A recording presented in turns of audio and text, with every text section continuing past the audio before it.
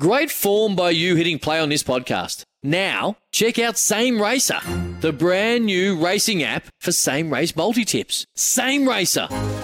Download from the App Store and Google Play. Powered by Bluebet. Gamble responsibly. Call 1-800-858-858. You've got your votes for the weekend ahead, so let's start off with your one. Yes, one vote. I'm against Andrew Brayshaw again. I've been against him for the last 3 or 4 rounds. I think the Dogs will have his measure in the midfield. I think they can outgun him, and I'm laying him again. He's $4.70 at the moment to back, $4.80 to lay. I think I'll continue to be against him at that price.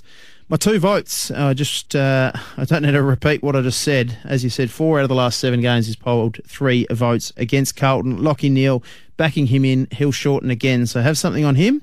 We've got a drum roll, mate? I don't have time to do it. Not time. Oliver, the 3 voters. I feel like his drift has been due to recency bias more than the fact that he's right up there in Brownlow contention. So he's my 3-vote play for this weekend. I'm backing him. Excellent. So 1 vote laying Andrew Brayshaw against the Dogs, 2 votes backing Lachie Neale against the Blues, and 3 votes Clayton Oliver this weekend against the Pies. So there you go. That's a big weekend of football ahead. Oh, huge. Jeez. It's 3 rounds to go. I can't wait. It's going to be a huge end of the year.